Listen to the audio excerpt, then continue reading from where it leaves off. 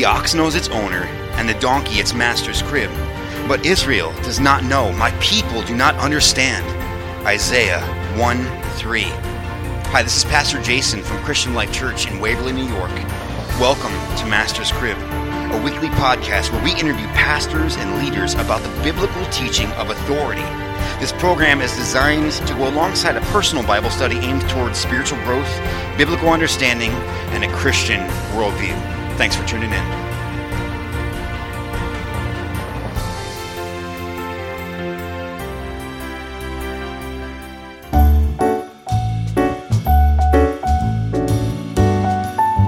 Today on episode 39, we have Pastor Clayton Cravey, and he is a pastor in Grand Forks, North Dakota, a Reformed Baptist pastor, and he is good enough to join us today for this awesome topic as we discuss Hark the Herald Angels Sing. So, Pastor Cravey, thank you so much, and welcome to Master's Crib.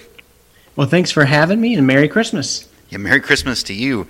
So, it's got to be one of the all-time favorites of most believers. And one of the things about hymns that I find interesting, and I'd like to pick your brain about this, there seems to be a level of theology within hymns that is missing in a lot of contemporary music. And I do want to kind of hedge myself there. The contemporary musicians have been doing a better job of recent. But it does seem like there was a stretch there where the theology was kind of tossed apart for things that were easy to repeat. Do you see that as being true? Oh, absolutely. And we're a little bit removed from the worship wars of the 90s where churches were going to different services of different worship styles or God forbid, splitting over song choices and genres. But yeah, I agree. I think things have improved. You have folks like the Gettys, Matt Boswell, cranking out some really wonderful worship songs, and others also. But I still think that's true by and large, that my preference, I've always been a big fan of hymns. I get a lot out of them. I think they are distinct in just how much doctrine and theology and beauty they can mix together. But in our church, we sing a mix of both. We have contemporary things. We have hymns as well on Sundays. And really our desire is just making sure that we are singing things that are focused on being able to bring the congregation into that. It's not performance-based, that it's true, that it's beautiful, and that it helps teach along the way too. So all that being said, my own personal preference has always been hymns, and as you mentioned, this one, Hark the Herald Angels Sing, one of my favorites, particularly obviously at Christmas time, but it's probably one of my favorites overall anyways. Now, why exactly is that? Why would this hymn stick out to you? Every time, post-Thanksgiving, you start to break out the Christmas CDs or, the playlists on Spotify or whatever, there's just a handful that I always, want to listen to, not only first, but kind of throughout and on repeat almost. And there's ones like O Come, Emmanuel, and, What Child Is This? I like that. But this is such an old, classic, well-written, beautiful hymn. And I just think each line of it is just so well thought out. It pulls in so many important truths about Christ's first coming and just the impact that has on the believer. It doesn't leave Jesus in the manger, but it talks through why it is he came and what that means to us as followers of Jesus. So how old is this hymn? I'm not great at math. It's over 260 years, I believe. Wow. So Charles Wesley, and that'll probably be a name familiar to anyone listening that likes hymns. Charles Wesley wrote this about a year after he was converted. And so this was written in 1739. Wow. And someone better at math than me could tell you the exact the age on that on the fly, but I don't dare attempt it in the middle of a conversation without writing it down. Oh, yeah, no, for sure. For sure. So Charles Wesley wrote quite a few hymns, didn't he? He did. I was seeing one, website that was kind of devoted to hymn lyrics and things like that, and they said, both in terms of quantity and in quality, it's hard to see Charles Wesley as anything other than the greatest hymn writer of all time. So Charles Wesley himself, though his brother John, you're probably familiar with that name too, John Wesley, he wrote hymns too, but Charles Wesley himself wrote over 6,500 hymns. Wow. Wow. And of course, that means that probably 6,480 of them you've never heard of, and neither have I. They can't all be winners. But he was a prolific hymn writer. It was vastly important to the work that they were doing, spreading the gospel. Song has always been a means of spreading not only the truth, spreading information in general, disinformation sometimes, sadly, but they were using that for the good of spreading the gospel to great effect. And because of that great wealth of hymns that he left behind, many of the ones that we're most familiar with, the ones that we know and sing and think of when we think of hymns, a lot of those are Charles Wesley hymns. What are just a couple of those so we can all be on the same page? Sure. I mean, so obviously we're talking "Hark the Herald Angels Sing" here. A hymn that he wrote right after his conversion, "Oh, for a Thousand Tongues to Sing." The hymn "And Can It Be?" "Christ the Lord is Risen Today," "Jesus, Lover of My Soul." Wow. These are all Charles Wesley hymns that still get sung in churches week in, week out to this day. That is amazing. Yeah, that's a great selection of songs right there. And maybe some people that are listening didn't realize that he was the writer of those songs. So with "Hark the Herald Angels Sing," I mean, literally, there's hardly a Christmas movie out there without this song in it. I was just watching the Charlie Brown Christmas the other night with my kids, and there it is too. Actually, thinking about this conversation, I said, there it is again. So it really has sunk deep into American culture, especially obviously around the Christmas culture. So just at a kind of glance, why do you think it is, without getting deep into the theology, that this song sets its hooks into people so easily? Well, that's a good question. I mean, I think there's a lot to be said just for the tune of it, and I'm actually, though I love to sing and I like hymns and I like listening to music, I don't play any instruments or anything like that, so I'm not particularly musical. So someone would probably have a better vocabulary for discussing that answer than me. But in my mind, I think it's a combination of simple, beautiful lyrics and a really beautiful tune that has just been so well loved, so familiar for so many generations. So when movies are trying to capture Christmas or bring in nostalgia, and they've got a minute and a half of screen time to do that, it's very easy to pull on a hymn like this, and instantly you're drawing people into something that, whether they are a churchgoer or not, or their family was or not, they probably have some memory of their own connected with this song. And so it does get featured quite a bit. And beyond that, it's just a good song. Absolutely. So is there a story that Charles Wesley left us behind this hymn, so we can kind of have an idea where he was headed or what he was trying to accomplish? Yeah, and that's one of the things that I always, you mentioned that I do a podcast and a website and stuff. I like to put different hymn stories on there, and sometimes it'll focus on, kind of the story, how did this hymn get written, or some unique aspect of when it was sung in some, eventful incident or whatever. The interesting thing that I found about this hymn, even more so than the nature of when it came about or what brought it about, was just that it wasn't originally written in the way we know it. And we refer to it as "Hark the Herald Angels Sing." That wasn't the title that Charles Wesley gave it. It was just called "Hymn for Christmas Day." So pretty bland title. But in the original, it never said "Hark the Herald Angels Sing," which is pretty unimaginable to us who've been singing this for 260 years. Wow, that is crazy. So What brought it about then? What was the story behind this song? Yeah, so originally, the first line, and there's many lines in here that are slightly different than what we have. He actually has a few more stanzas than what we typically sing in our Christmas services.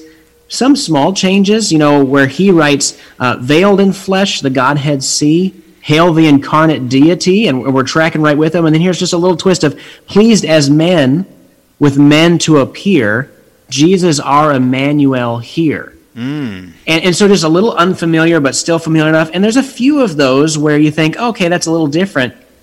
But at the very first line wasn't "Hark the herald angels sing, glory to the newborn King." When Charles Wesley wrote this, it was, "Hark how all the welkin rings, glory to the King of Kings." And of course, that brings on the question, what on earth does that mean? What is a welkin? Why is it ringing? And it's just an interesting story because even at that time, even in 1739, this was an old word. People were not using the word welkin. It's an old English word, and it simply means cloud or sky or heavens. And so Charles Wesley, the point he's getting across is that this event, the birth of Christ, is so monumental that all the heavens are singing out, they're ringing, there's joyful exaltation going on, and that's what he was capturing in that first line that would be, completely foreign to anybody who even loves this song. That is really, really amazing. Yeah, because we just have this is just what this is to us. So anything else is kind of outside of our scope. So Right, yeah, exactly. So the theology behind this, obviously, one of the things that is awesome to do, and I'm glad that you do that, is really look into the theology behind these hymns. There is a lot here. We were talking just a little while ago about joy to the world, and how far the implications of the gospel are expected to reach. How much this restoration, or how far it's expected to go. Far as the curse is found. Such amazing theology that we just don't really hear a whole lot of anymore. So what are the deeply theological implications from Hark the Herald Angels Sing? Yeah, it's an excellent question. And for those curious, how did it get to, like you just said, Hark the Herald Angels Sing? Just a fun trivia is the guy who changed it was George Whitefield, famous evangelist, friend of John and Charles Wesley. He's the one who kind of made that distinction of, let's get rid of this old language, let's get the herald angels sing. And so right off the bat, you're kind of singing this, you're thinking through the lyrics, and you're right there in Luke 2, where the angelic hosts proclaim when those shepherds are in their field watching their flocks by night, and this angel comes in and declares this great news to them. So, even first line, obviously it's the change line later, but first line of the hymn, we're instantly in the middle of the Christmas story as revealed in the Gospels. And, of course, from the herald angels singing, glory to the newborn King, we're speaking of one who was long foretold to rule and reign as being of the house and the lineage of David, that Davidic covenant that came way back in the Old Testament of how he would never lack a ruler on the throne. And we see these things further revealed through the Old Testament and then clarified in the New Testament as this applies to the Messiah, to the coming Christ that would come and to rule and to reign and to save his people from their sins. And so as you think of the theology behind this hymn, I think what I would say is the central element to all this is the incarnation. And when we're talking about the incarnation, we're simply talking about the Word made flesh, about God the Son coming and taking on flesh and dwelling among us, being both truly God and truly man, two natures in one person. That's the core of what Hark the Herald Angels Sing is really proclaiming. And yes, he explores other things kind of spoken out around that, but when we're seeing, veiled in flesh, the Godhead see, hail the incarnate deity, pleased with us in flesh to dwell, or pleased as man with man to dwell. Jesus, our Emmanuel.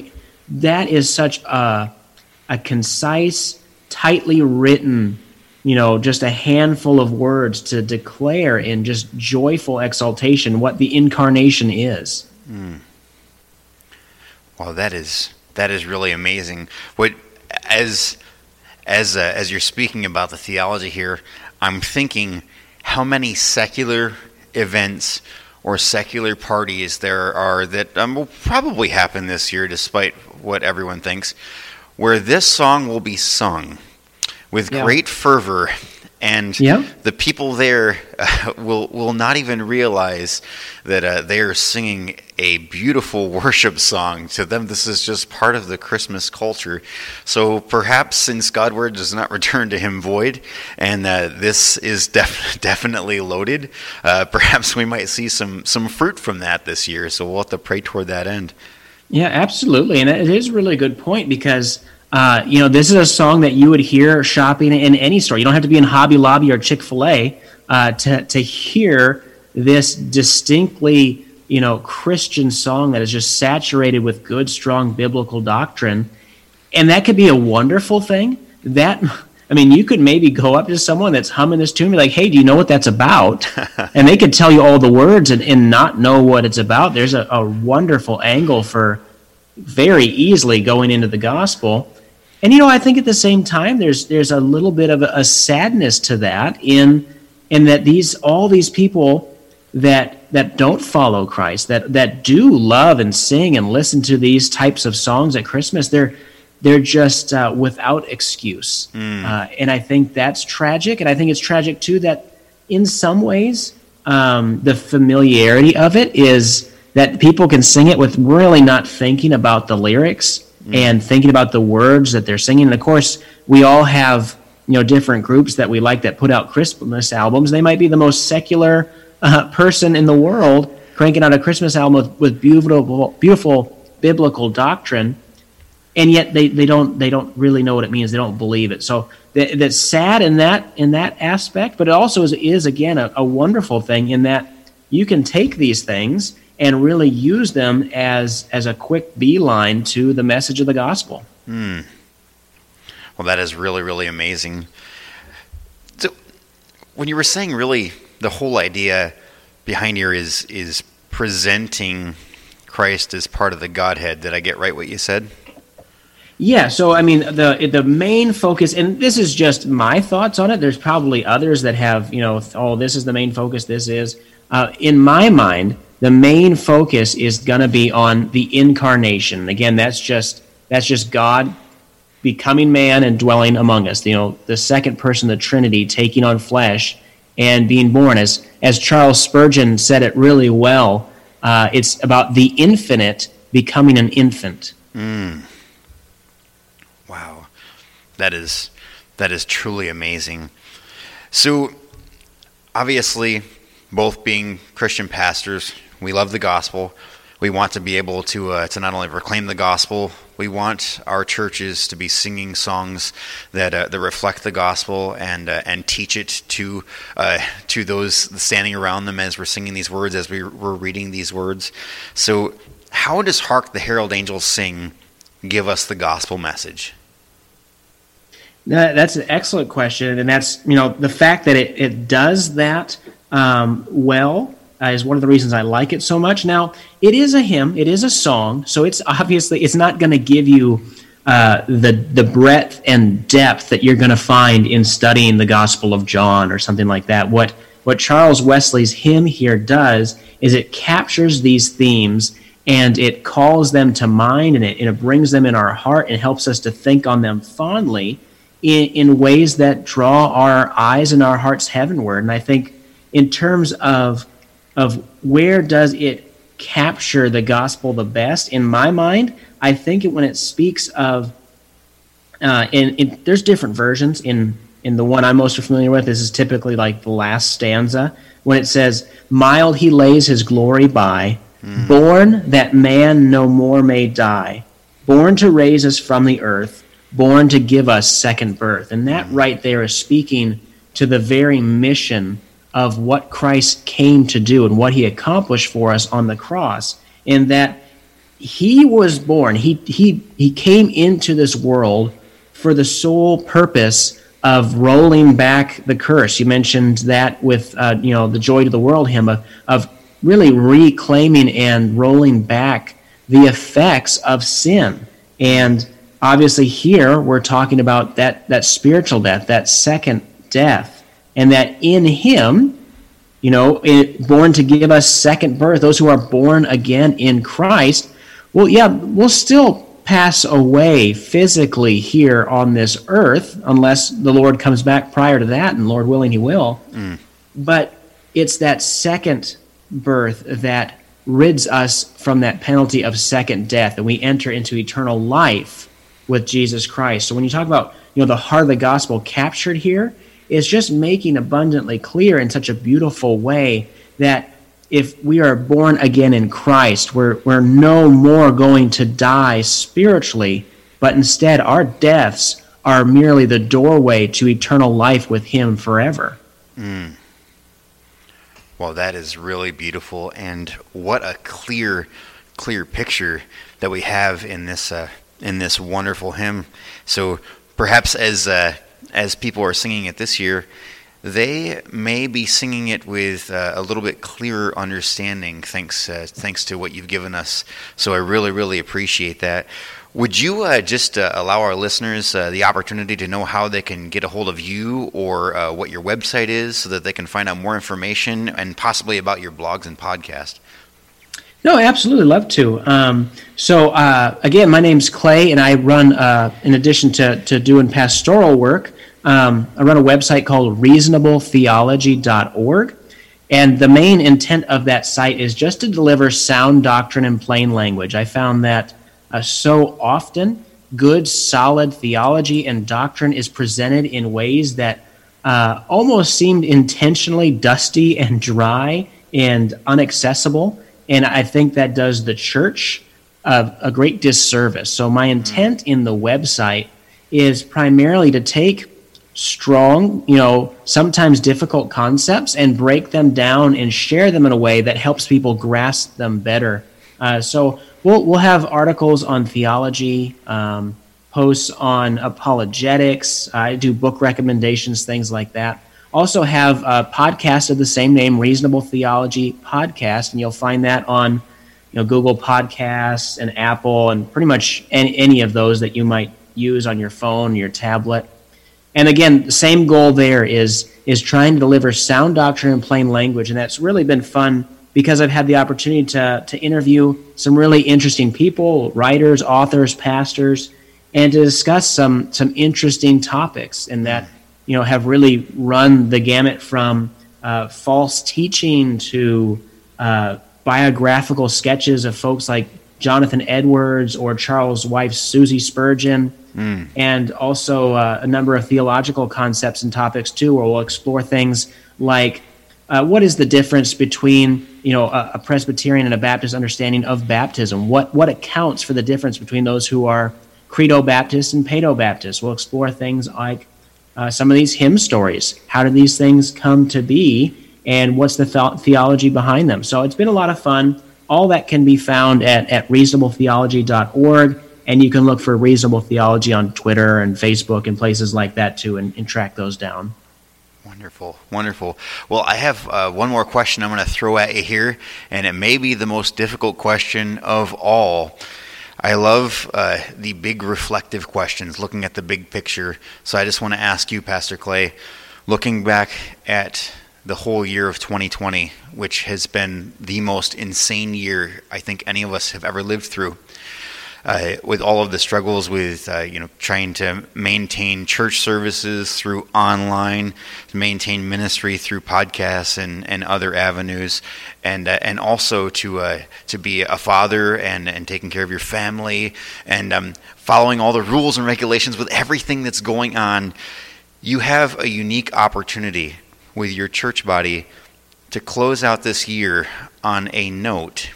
So I just ask you, Pastor Clay, with all that's been behind us and with this Christmas season that's before us, this Advent season before us, what are you praying and hoping that was accomplished this year so you can close out this year exactly how you want to? That's an excellent question, and it has been a hard year. So if there's something that I'm hoping to drive, people to, whether it's in a Bible study, in a conversation, or in a sermon, I'll be preaching at the end of the month here on the other side of Christmas, is a couple of things, really. Is one, to stand back and look at and be thankful for the provision that God has given. In the midst of difficulty, He has provided it in many ways, and we are doing ourselves a disservice if we don't pause and reflect and count those blessings that we've had. And I think kind of dovetailed into that is one of the gifts of 2020 has been shaking us from not only a number of idols that we've probably had in our lives, maybe even unbeknownst to us, but even more so, I think we've really had a sense of taking things for granted that easily creeps in our Christian lives. And so much so, I think this year has shown that the steady, normal, everyday life that we were used to can get disrupted in an instant in ways we could never have predicted or seen coming. And so, Lord willing, we come away with a greater appreciation for gathering together, for being in church with one another, to be able to run into the store in and out without a problem, going to watch a basketball game with a family member. All those things are things that are now, we have a heightened awareness that these were blessings. These were provisions that God gave us out of His abundance of goodness and love. And my hope is in my own life and the life of others would be that we would be very slow to take those things for granted again on the other side of this. That is awesome. Well, Pastor Clay, I thank you so much for your time. I'm going to be praying for you and for your wife, your children, and your congregation. And I just thank you again so much for coming on Master's Crib. Hey, thanks so much for having me, and Merry Christmas to everyone listening.